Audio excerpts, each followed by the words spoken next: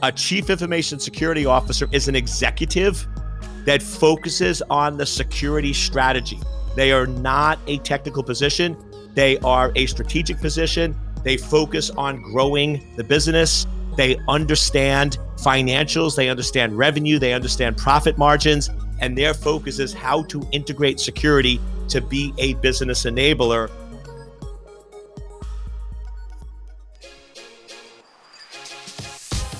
From Exabeam, this is the new CISO, a show about the people who lead IT security teams, the challenges they face, and how they overcome them. If you like what you hear, please rate, review, and subscribe to hear our new episodes first. I'm Steve Moore, and today I speak with Eric Cole, founder of Secure Anchor Consulting, about why he believes the CISO is not and should not be seen as a technical role.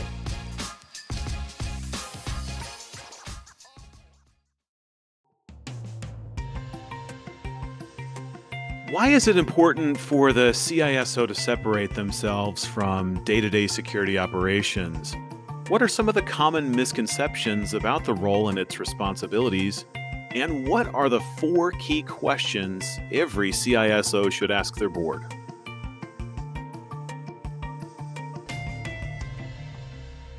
Okay, Eric, for those that don't know you, the few, would you do us the honor of introducing yourself?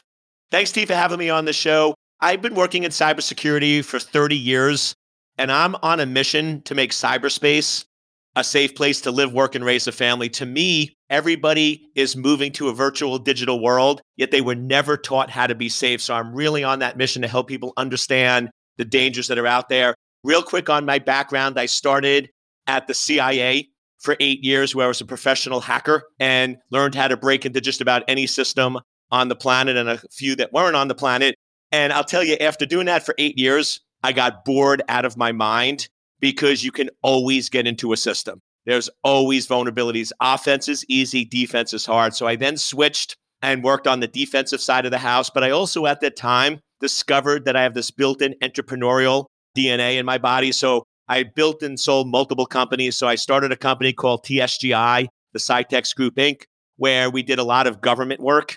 And we sold that to Lockheed Martin. And then Bob Stevens, the CEO at the time, kept me on as his chief cybersecurity scientist. So I pretty much had access to the jets, traveled around the world whenever there was a problem or issue with cybersecurity. So really sort of super high-end incident response awareness. Then I was brought in by Dave DeWalt to McAfee to help redesign their entire product line and help determine the value of their intellectual property. So that's around the time 2009-10, where you notice McAfee did a lot of changes in their firewalls, products, and integration. And then we ended up selling that to Intel. And then from there, I was working for SANS, where I developed several of their top 10 courses. The most notable one is Security Essentials, #1 course for 14 years. And I know a lot of people love using the terms bestseller and #1, but I have the numbers and the data to back it up. It actually is the #1 course out there. I've toured a ton of people, have written several books. I have my 8th book, Cyber Crisis, coming out in May. And now I run my own company, Secure Anchor, where I'm really focused on security awareness, security leadership, and really training up real chief information security officers, because I'm sure we're going to get into it. But to me, a lot of organizations really misunderstand that role. Let's go right into that. And I guess before, though, thank you for that intro. Very impressive. What don't most organizations understand? What do they miss about the CISO role? What's their misconception, and what's the effect that has on industry? To me, the biggest misconception that organizations and both individuals have, the CISO role is not a technical role. It's not a technical career track. Probably one of the best examples of that is we're rolling out our CISO certification right now, and we've done some ads, and I get people all the time going, Eric, you can't teach somebody to be a CISO. The only way to be a CISO is be a security engineer for 12 years and then become promoted to CISO. And I'm like, that's the problem, right? You have 2 different career tracks. You have a world-class security engineer. They're technical, they're tactical, they put out the fires. A chief information security officer is an executive that focuses on the security strategy. They are not a technical position. They are a strategic position. They focus on growing the business. They understand financials. They understand revenue. They understand profit margins. And their focus is how to integrate security to be a business enabler. And to me, that's the big problem out there is if you're a technical mindset, don't get me wrong, you could be a world-class security engineer and make a ton of money, but you are not and you should not be a CISO. What would you say to the person who might have been an engineer or an intrusion analyst or an architect that says, Eric, this is my goal. This is really what I want to be. I want to evolve into this strategic person, this business advisor. What's your response if I were asking you that right now? My first would be, are you sure? Right? Because, and the second response, if you said yes, I'd be like, awesome, because you need to have a security background, but you need to make that switch. So here's the test that I always give folks. You're sitting at your desk and all of a sudden you get a text message that there has been a major data breach at your organization and one of your critical servers is having information leak out of the system very, very quickly. What do you do? Now, if your response is you're going to immediately run into the data center or with the epidemic, you're going to immediately log into the data center. You're going to start analyzing the system, analyzing the server, and figure out what's going on and figure out the problem. Congratulations. You are a world-class security engineer. You would make a terrible CISO because you would isolate your team, you would focus on technical, and you're not communicating with the executives. Now, if your answer to that question was, Eric, I would immediately mobilize my team. I would task them. I would make sure that all the critical areas were being covered and investigated, and I would ask for an update in 45 minutes. I would then hang up the phone and call the executives. I would make them aware of what's happening. I would tell them the high-level strategy, and I would say we'd give you an update in 60 minutes.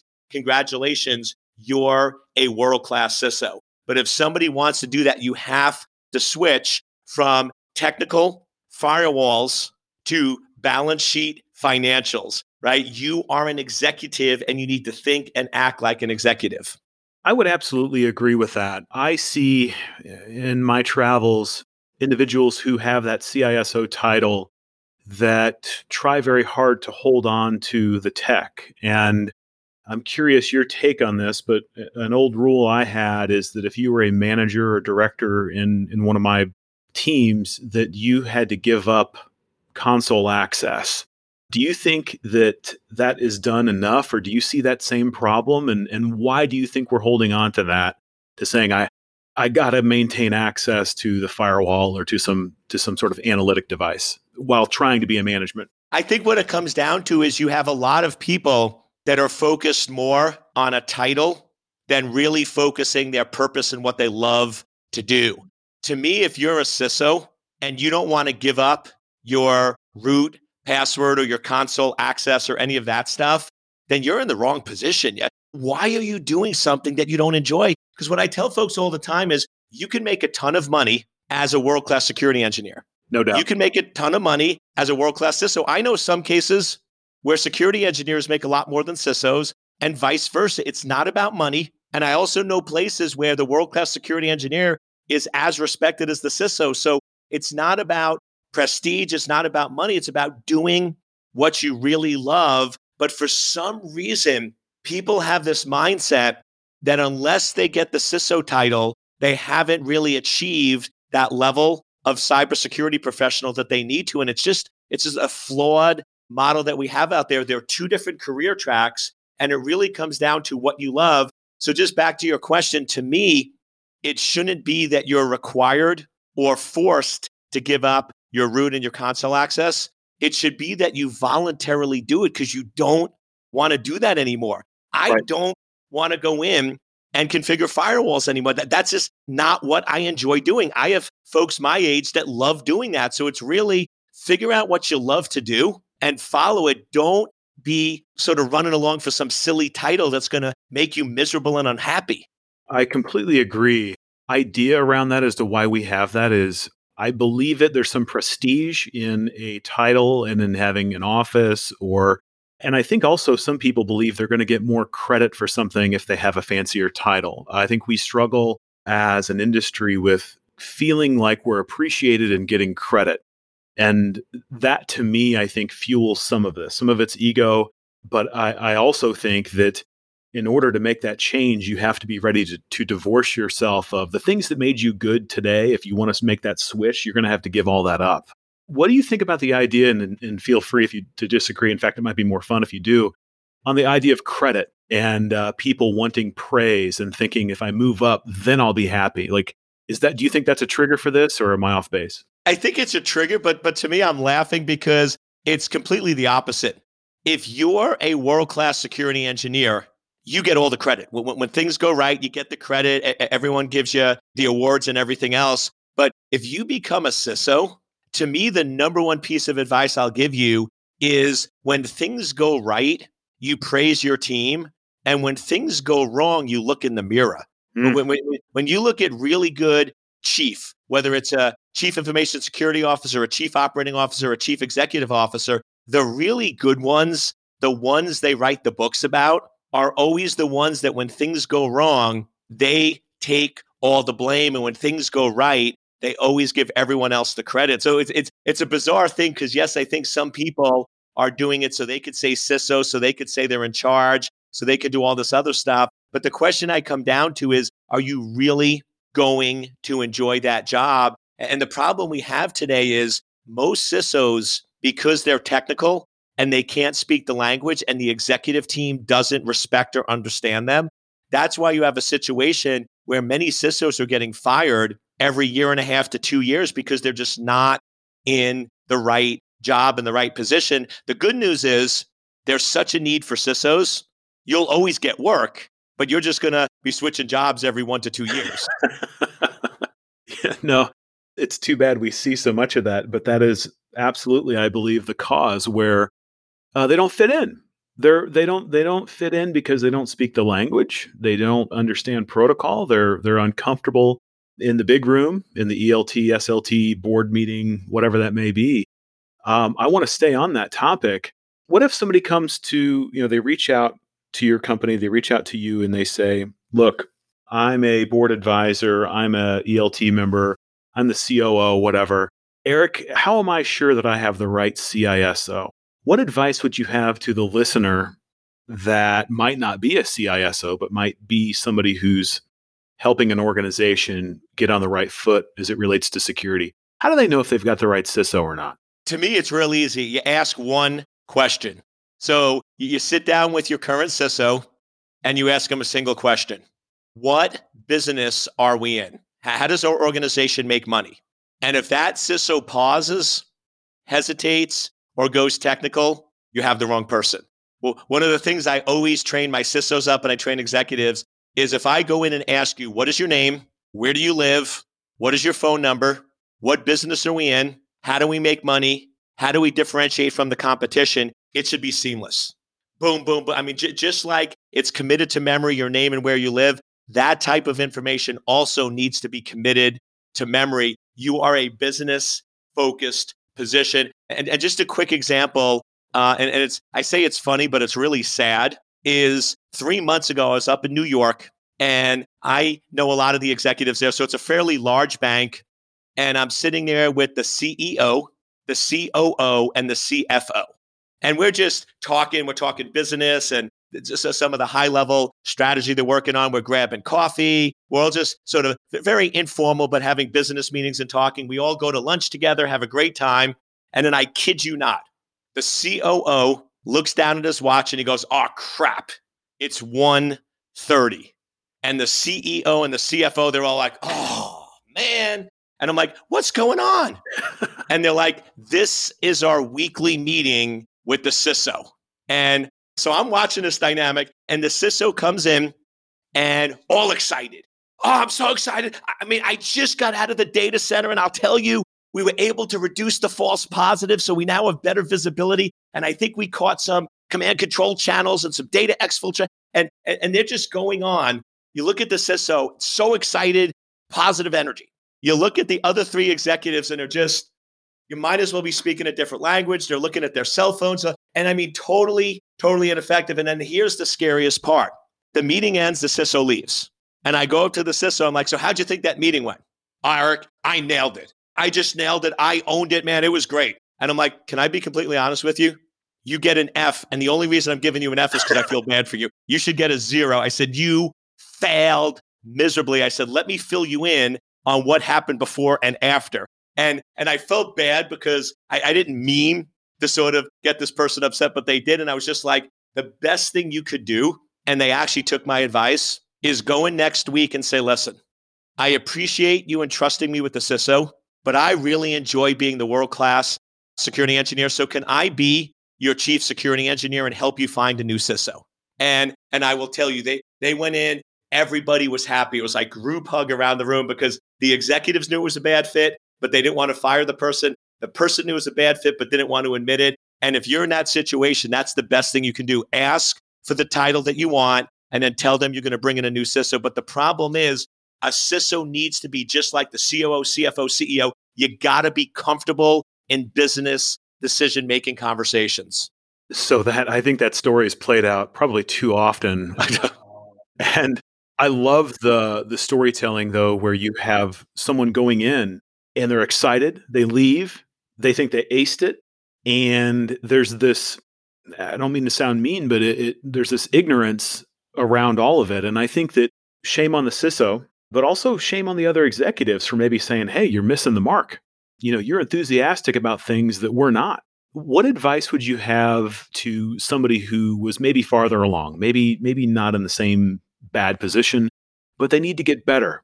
So back to your question of how do we make money? What business are we in? What if you don't know? I mean, how do you get better at that? I mean, it's a simple question, but maybe, tough to get into. If you're coming in and you're a new hire, how do you get there, Eric? To me, the best way to get there is ask for help and ask for assistance. Most people within an organization are nice and kind. So what I'll do is I'll say, listen, go in and ask the CFO if you can sit down with them for an hour and just go over the high level balance sheets and just tell them, listen, as the chief information security officer, I need to know how we're making money because you're going to ask me at some point what the security budget should be. And if I don't understand the finances, how am I going to answer that? Is $1 million an appropriate security budget? Well, if the company is only making $600,000, they'll laugh you out of the room. It's way too high. On the other hand, when I worked at Lockheed Martin, where they're a multi-billion-dollar company, if I asked Bob Stevens for $1 million, he would have laughed me out of the room and fired me because it was a much, much higher multiplier. So as soon as you explain your reason of in order for me to put together an effective budget, I need to understand that information, that they're more than likely going to meet with you. Same thing with the COO. Say, listen, I need to understand the business of this organization so I can support it because to me, security is a business enabler. Can you help me understand the business better? And here's the irony. When a new COO or CFO comes in, they do the same thing. They have an onboarding, they spend time with them. For some reason, the CISO isn't treated the same way. And it's one of those where you sort of said shame on both. Honestly, a lot of the problems with CISOs, and I tell executives this, shame on the executives because they know that there's a problem. They know what they want, but they don't ever tell the CISO. The CISO doesn't know any better. If you're a security engineer, you don't know what you're supposed to be. So you think you're doing a good job and they're not telling you. So shame on them for not calling you out and fixing that problem. But I'll tell you right now, they're not. So you need to take the initiative. You need to ask the questions. When I was a CISO at a telecom, one of the conditions for taking the job was that the CEO has to, for the next 3 months, be willing to meet with me for 30 minutes a week. And I said, I won't take the job if you don't agree to that. And they're like, Eric, that's the strangest request. Not even COOs say that. Why would you ask that? I said, because I need that to be successful. If I don't have access to the CEO and he or she is not willing to give me the time, that tells me two things. One, it tells me they're not taking the role seriously. And two, I'm not going to be successful. So it's sometimes being a little more creative and asking for what you want. And the interesting thing about it, and it wasn't my intention, you'll impress the heck out of them in the process. Phenomenal advice. We've spent a lot of time on the show talking about what ends up being, we've kind of marched toward how to interview better. So I think a lot of CISOs fail at the interview for not asking the right questions, not being direct enough in terms of what they need or what they think they need going in. And that's exactly the kind of thing that I think more people should consider going in. How serious do you take this position? Because if you're never going to give me the time and the only person I get to speak with is maybe the CIO, maybe it's not for you. That's a fantastic item. I hope anyone listening jots that down and has some version of that in their next interview, because that's some of the best advice I think we've received. So thanks for that for sure. I think related to that, Eric, if you would, in your sort of advisory work that you do or that your company does, what are the most common questions you get asked of you when maybe interacting with the board? So you're not the CISO, but you're like the advisor to, or the advisor to the board, just in general. What do they have you come in to disambiguate, right? To sort of make more clear that they're not getting from their security leadership? To me, it's real easy. They want to understand what could negatively happen to the organization, what would be the impact, and what they need to know about. And I'll give you one of my secrets. I normally charge people a lot for this, but I'll give it away for free. The secret to briefing a board is one piece of paper with 4 things on it. And to me, this is where another thing where I can tell if you're going to be a successful CISO is I was brought in once where the CISO was briefing the board, and they have 20-minute presentation to the board, and they have 55 slides. Oh. And I look at them and I say, listen, are you on drugs or are you drunk? Because It has to be one of those two. You can't be seriously. And these slides were not big picture animal slides. I mean, they were detailed slides. And I'm like, first of all, they don't care about anything on these slides. And second, you're never going to get through 50 slides. Here's the 4 things and the only 4 things that a board cares about. What is the risk? What could happen? What is the likelihood that that could happen? What is the cost if it occurs? And what is the cost to fix it? Those are the 4 things they care about. It's all money and business related. They want to understand that there's a potential that the organization has a 75% chance of losing $10 million, and that could be remediated or reduced for $1 million. And they want to understand whether that trade-off is worth it or not. That's all they care about. So unless you're talking about the high-level risks, you're giving percents and dollars, you're not communicating in a way that they care or will understand. They don't care about attack vectors. They don't care about number of records stolen. They don't care about data exfiltration. They just want to know, what would the cost be to the business? What is the cost to fix it? And what is the likelihood that this could happen? They want numbers, and really good CISOs provide the numbers. Well, I was going into that here, and you kind of just covered it, but I was going to ask you, what's your least favorite thing that you see CISOs try to report on, right? If you think of like a metrics deck or things that they think are very important that they want to sort of shovel upwards that are terrible. You kind of gave an answer there at a board level, but just in general, maybe when you go in and look at a program and you see somebody who has their, hey, Eric, check out, look at my metrics deck. Isn't this great? Look at the thing that I send to everyone every month. And you look at that and say, yuck. What's the number one yuck on Eric's list? It's focused on technology. Number one thing I see is they're going to go in and there's going to be a slide on prevention. And then they're going to give me metrics for firewalls, IPSs, IDSs detection. They're going to then do a detection slide. They're then going to do a correlation slide. That they're essentially going to walk through the technology that's in place and how that technology is working. Executives and boards, that's why they have a technical team. They don't care about that. They care about, okay, what are we missing that we don't know about? What could happen to the organization that could cause significant damage or exposure? And what do we need to do to fix that? That they want to understand high level. So you have, first of all, if you have a deck, I'll be nice. I do 1 page, but I'll give you a couple. If you have a deck over 5 slides, that irks me.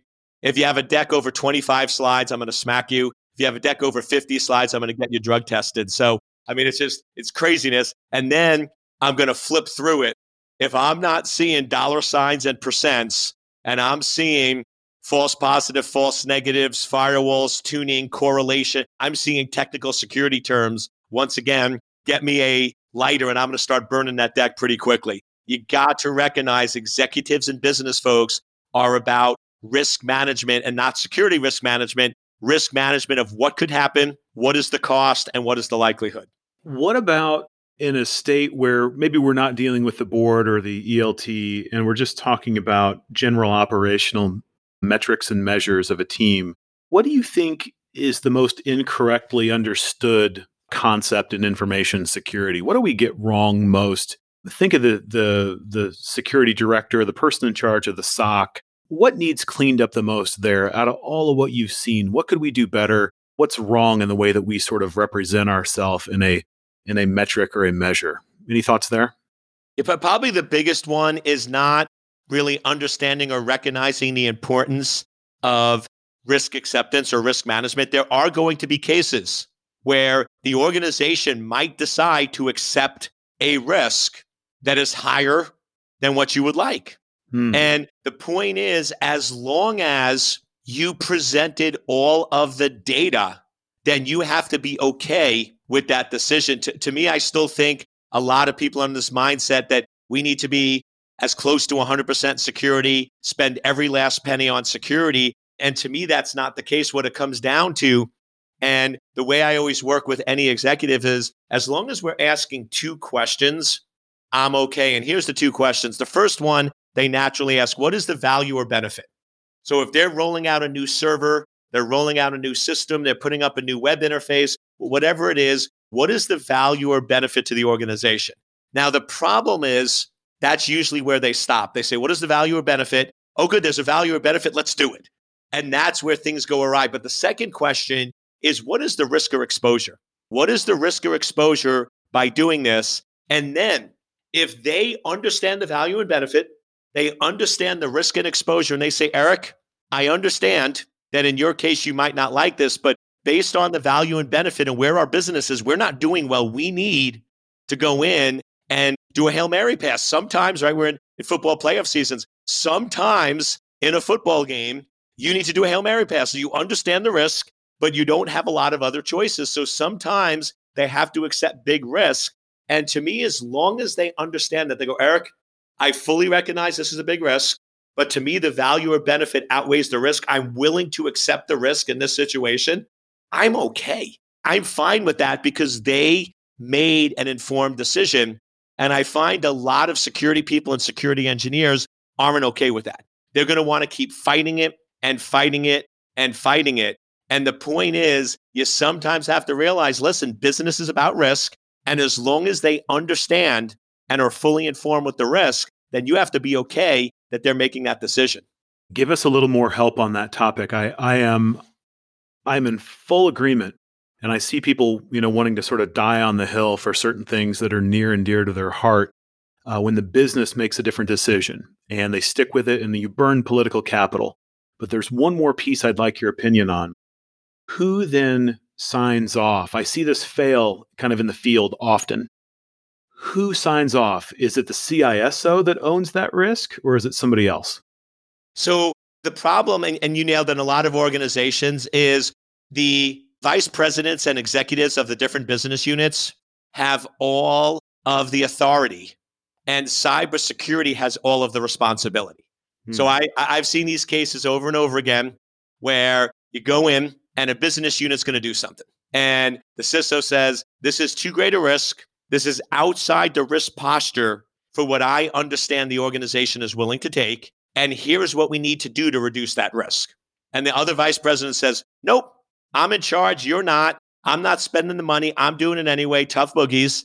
And then they roll out the system.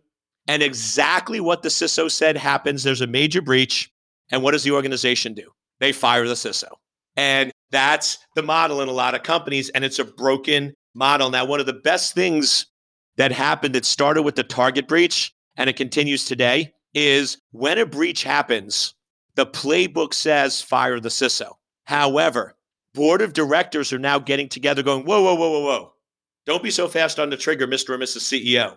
You're firing your CISO, but you should have been more involved at a strategic level. You should have understood these risks. These are unacceptable, and you should not have allowed them.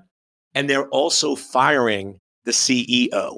So now all of a sudden, the CISO is in a unique position. So here's how I do it. We have a risk tolerance level that we've briefed with the CEO, COO, and CFO. And we said, this is acceptable risk to the organization.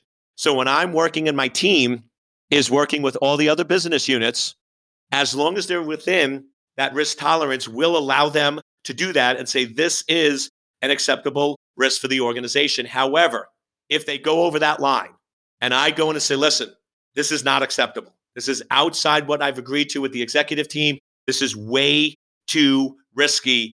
I do not think we should do that. And the vice president says, I'm going to do it anyway. I say, okay, great.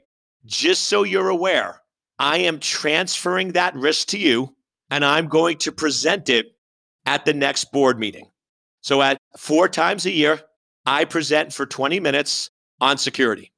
5 minutes is on high-level threats.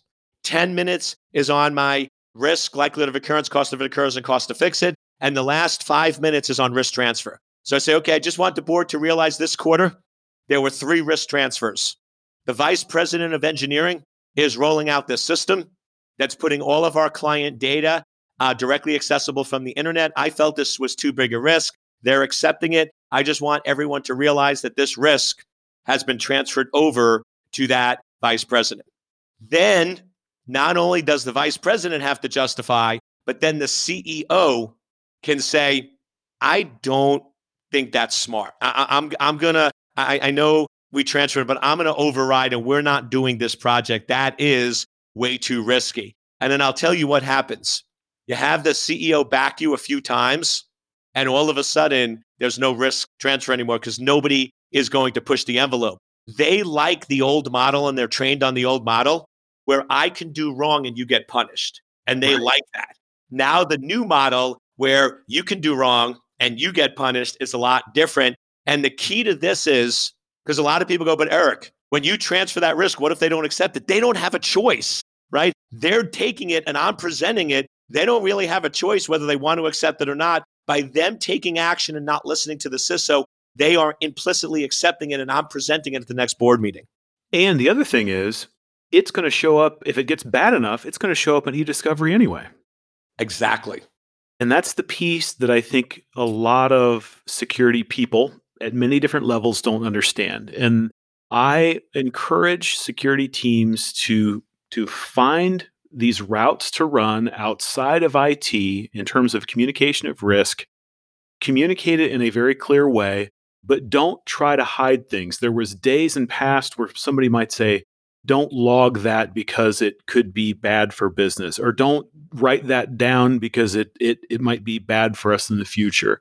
I think we security people have tried to own too much of the pain, and we have in turn had to own even more pain. I think what you just outlined and described is a way for maybe not a pain-free existence, but a shared pain or a more mature outcome for security. And I think that more people need to be coaching and teaching and acting on this. I don't think it's done enough. It sounds easy, it's difficult, but I think it also starts, as you mentioned earlier, when you interview to say, okay, how much time do I get with the executive? What's our risk management process? How do we evaluate risk? Or, what are the processes there that we have? What's escalation? What's face time? I think we mess this up often. So to hear that shared, I think is extremely relevant and certainly valuable. I appreciate that a lot. Kind of switching gears, I mentioned e-discovery.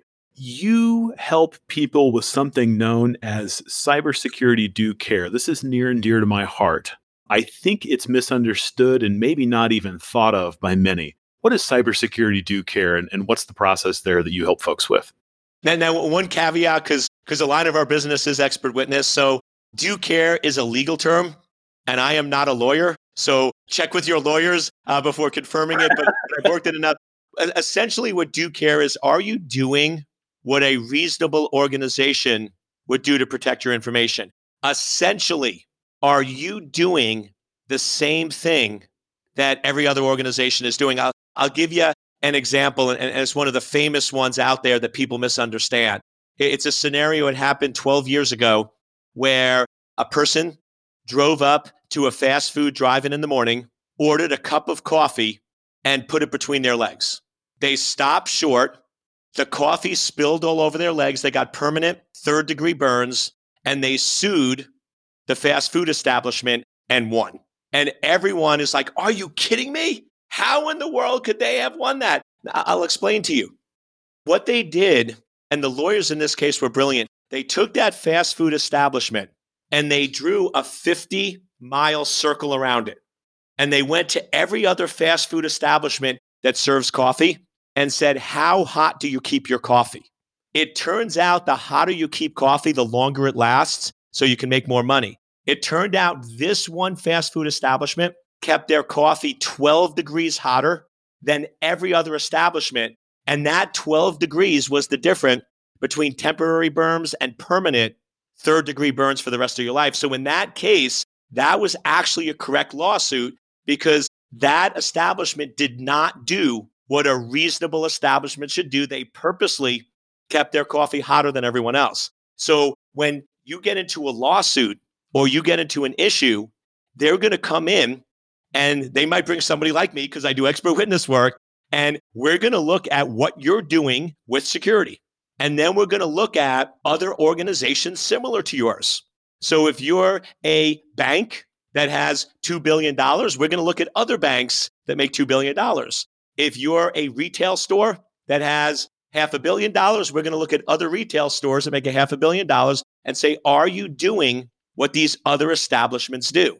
Now, what makes this tricky is it's a moving target, right? It's not something that's written down. However, the way you overcome this and the way we recommend to our clients to overcome this is utilize a standard. So if you're going in, even if you don't process credit cards, one of my favorite standards out there is PCI. To me, it's one of the most prescriptive, straightforward, direct ones you can follow. Nothing against some of these others, but they get so confusing so quick, they're hard to follow. So to me, I tell all of my clients, go in and become compliant with PCI. Well, Eric, we don't process credit cards. I'm like, do care. I said, now, if anything happens where there is a breach or a break-in and anybody sues you, you could say that even though you weren't required to follow PCI, you still did. And that shows that you did a higher level of due care than other similar organization is going to put you in a much stronger position. What if I come at you and say, look, hey, I've got this business, Eric, and we are, I don't know what we do. We make software, and I was talking to some people and some of the marketing folks and some of the sales folks and some of the IT folks. They just said that if we say that we treat and take security very seriously, and if we put that on our sales material, and if we put that on our website, it's going to look really good and it's going to help us make more sales. And I know we've had trouble with budgeting and our security team is relatively new, but if we have these things, it makes us stack up against our competition. If somebody's doing an evaluation, we're going to look better. And that's really the reason why we need to do this. And, we make money for the company. So that's the most important. Like what is that? Obviously that sets off red flags.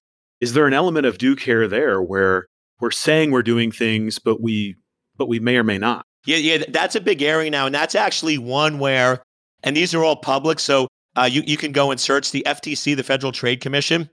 They actually enforce and make sure that people are doing what they say they do. And there's been a lot of cases recently over the last couple of years where organizations say things like, we have 100% security, or we've had zero breaches, or we have the best security over anyone in the organization. And the FTC actually came after them and fined them because it's misleading. It's misleading to the public. It's misleading to others. And in many cases, it's downright lies. So yeah, you have to be super careful if you're going to go in and make statements like that. Now, you can say, we take cybersecurity very seriously. Security is a priority. Those are okay. But when you start making absolute provable statements like we have never been breached, or we are breach proof, or we are 100% secure, where it's clear, measurable things, that's where you're going to get yourself in a lot of trouble. And one of the pieces of advice, if you're a CISO, one of your best friends needs to be chief legal counsel. When I was CISO at a few organizations, almost every day, when you go to lunch and you're informal and you walk by, hey, you want to go to lunch today? That was chief legal counsel. We went to lunch 2 or 3 times a week. We had formal meetings twice a week, because ultimately at the end of the day, the two most important things to an organization is not being sued, legal, and being secure cybersecurity. So yes, you want to be super, super careful. And this is also one where knowing your expertise, I'll tell you right now, I've worked on a lot of these cases. So I've given a lot of information on my opinion and experience with due care. But if you actually hired me in your organization and asked me the same question of what you can or cannot put on marketing brochures, I would go to chief legal, or I'd bring a lawyer with me to make sure we're covered there. So you always want to know what you're good at, what you're not, and complement with other executives. Excellent point there. Is there a place then, if you're a CISO, let's say you become a new CISO and you see some outlandish, or maybe not outlandish, that's unfair to say, but some bold, some absolute statements on maybe some marketing material, inside sales information, whatever it might be. You're saying, look, you may want to address that. Step 0 is probably speaking with counsel. How do you approach that? I mean, how do you make sure that that's part of your early discussion, that you can give good advice, say you're not a lawyer, but not sort of flip over the apple cart first day out?